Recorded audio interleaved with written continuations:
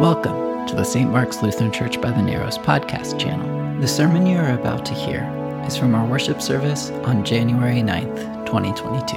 For more information about the community and ministries of St. Mark's Lutheran Church by the Narrows, you can visit our website, smlutheran.org. There you will find the full online worship service from which this sermon is taken.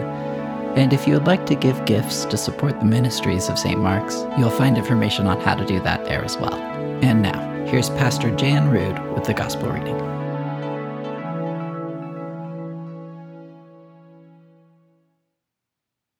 The Holy Gospel for this Baptism of our Lord Sunday is found in the Gospel according to St. Luke, the 3rd chapter, beginning with the 15th verse. As the people were filled with expectation, and all were questioning in their hearts concerning John whether he might be the Messiah, John answered all of them by saying, "I baptize you with water, but the one who is more powerful than I is coming. I am not worthy to untie the thong of his sandals. He will baptize you with the Holy Spirit and fire. His winnowing fork is in his hand to clear his threshing floor and to gather the wheat into his granary. But the chaff he will burn with unquenchable fire." Now when all the people were baptized, and when Jesus also had been baptized and was praying, the heaven was opened, and the Holy Spirit descended upon him in bodily form like a dove. And a voice came from heaven, "You are my Son, the Beloved. With you I am well pleased." The Gospel of the Lord.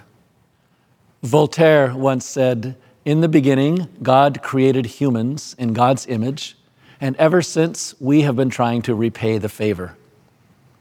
What the French author was revealing, of course, is our tendency to define God on our own terms and to make God look and act very much like us. Clear examples of this are found so often in literature, but also in the ways that God and Jesus have been portrayed in art throughout the centuries. Many of us who grew up with images like this of a fair-skinned, almost blonde-haired Jesus thought nothing of it, I'm sure, at the time, but clearly those images aligned Jesus with our own white dominant culture and our own core values. The same was true in the Middle Ages, when the dominant church in each region produced images like this of Jesus that made him look like a member of their own priesthood. And then there is this earlier image of Jesus, which comes from the time when Emperor Constantine had adopted Christianity as the mainstream religion of the empire. With his armor and sword, Jesus is barely distinguishable from a soldier of the Roman army, which was at the time conquering vast regions of the world. No wonder Voltaire said that we are constantly trying to create God in our image, especially when it aligns God with our own human endeavors and with our own ways of distinguishing ourselves from other people. But the season of Epiphany, which began last Thursday, lets Jesus be the one to define himself on his own terms and in his own way. It begins in our gospel story today, which according to Luke was Jesus' first public appearance. It's set up with the high expectations of John, who says that he is not even worthy to untie the sandals of Jesus' feet when he comes. But what does this all-powerful Jesus do? Remarkably, he stands in line at the Jordan River with all of the other masses of people who are waiting to be baptized. According to Christian historian John Dominic Crossan, Jesus' baptism was an acute embarrassment, he says, for the early church because it did not fit the triumphalist messianic image the church hoped to portray, especially under Constantine's rule. Why would the Son of God place himself under the tutelage of a rabble-rouser like John the Baptist? Why would a supposedly sinless Messiah need a baptism of repentance? Did Jesus really wish to identify himself with the folks who streamed into the wilderness to listen to John? Weren't those the same folks that John called a brood of vipers? Weren't they desperate, broken, tainted, sinful people? Unbelievable as it seems, Jesus' first public act was an act of radical and humble solidarity with all of them. In other words, his first step was a step into the muddy waters of baptism with the diverse people of his time. He was not defined by any one of them, nor by any of us today. But through his actions that day, Jesus defined himself by saying, I am one with all of you.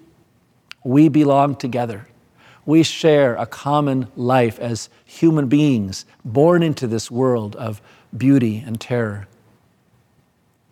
In recent reflections on this text, a modern reader said, the baptism story recorded in the gospel speaks to a question that we all need to be asking in these difficult and divisive times. How can we live together well? How can we belong together well, she asks. What must we do to embrace the truly common life as human beings coexisting on this struggling planet?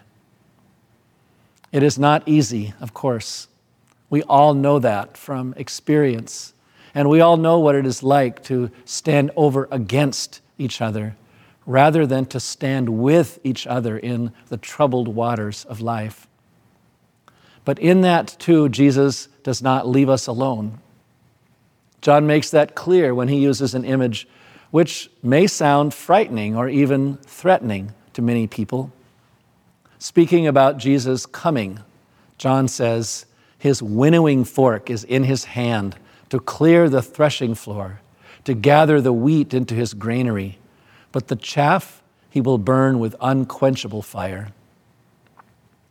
Over the years, most readers of that declaration have imposed their own rigid theology onto those words, making Jesus look like every judgmental human being who divides up people in the human family into categories of grain to be saved and chaff to be condemned or burned.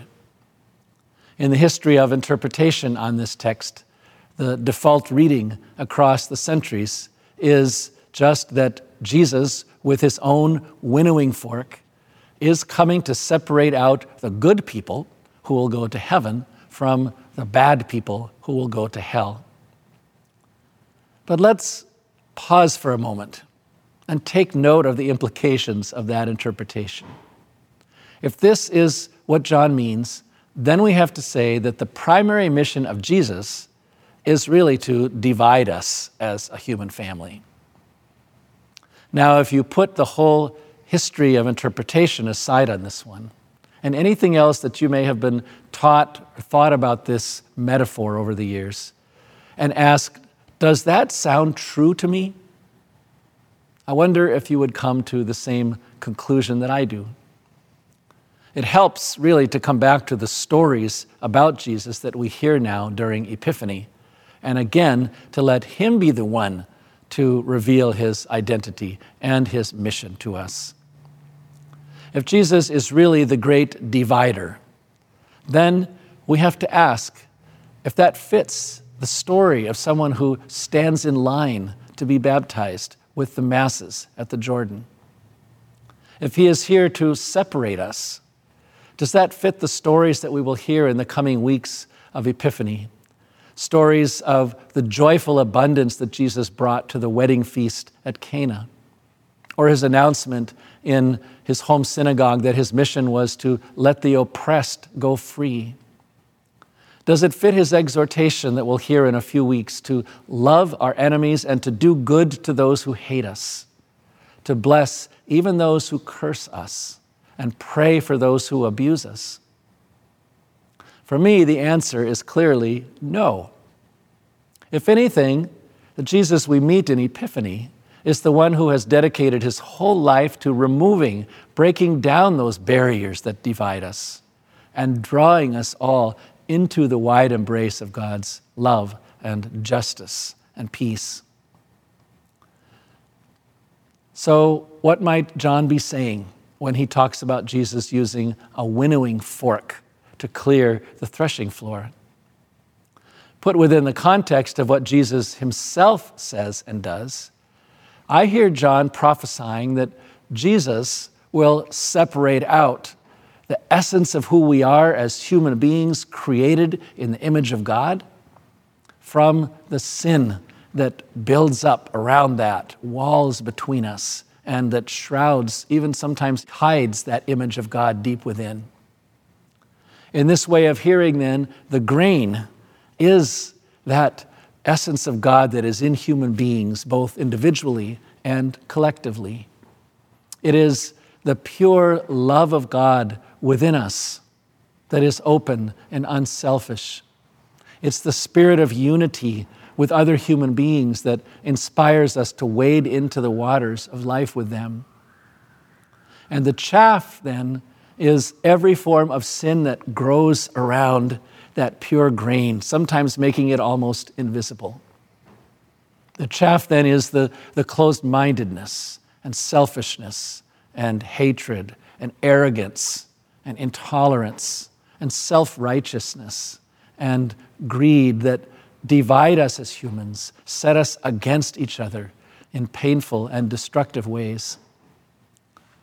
With all of that in mind, I come back to those very important questions posed by that modern reader of this gospel story. How can we live well together? How can we belong well together? What must we do to embrace a truly common life as human beings coexisting on this struggling planet? The answer for me is inseparable from God's work of separating the grain from the chaff in every one of our lives and in every circle of relationship. It's not something we can ever do on our own, and that is painfully obvious in all of the conflict and division that persists in our families, our communities, our nation, and certainly in our world. What we can do is let ourselves be tossed into the air, exposed to the winds of the Spirit, and shaken loose time and time again from the thoughts and behaviors that set us over against others in any way or shape or form. Where I grew up in Madagascar, I never saw a real winnowing fork, but I have so many memories of watching women winnow rice by tossing it into the wind and then letting the grains fall back into their baskets. And often, as you see here, it was in a place where those pure grains then could be gathered and then prepared as nourishment for an entire family. So as I go on my way this week, I carry that image of God within me. God is not only a winnower, but as a nourisher, a provider. And what else would God do for all of God's beloved children? What else would we ever expect from the God who created us, who formed us, and who says to us still, "You are precious in my sight and honored, and I love you"? And what else would we ever expect from the one who wades into the waters of not only this global pandemic with us, but into our family conflicts, our community struggles, our divisive politics, our imperfect institutions, our sparks of real progress, our joyous gatherings, and our hope-filled endeavors to say again and again, "I am one with you, and we belong together." Thanks be to God. Amen.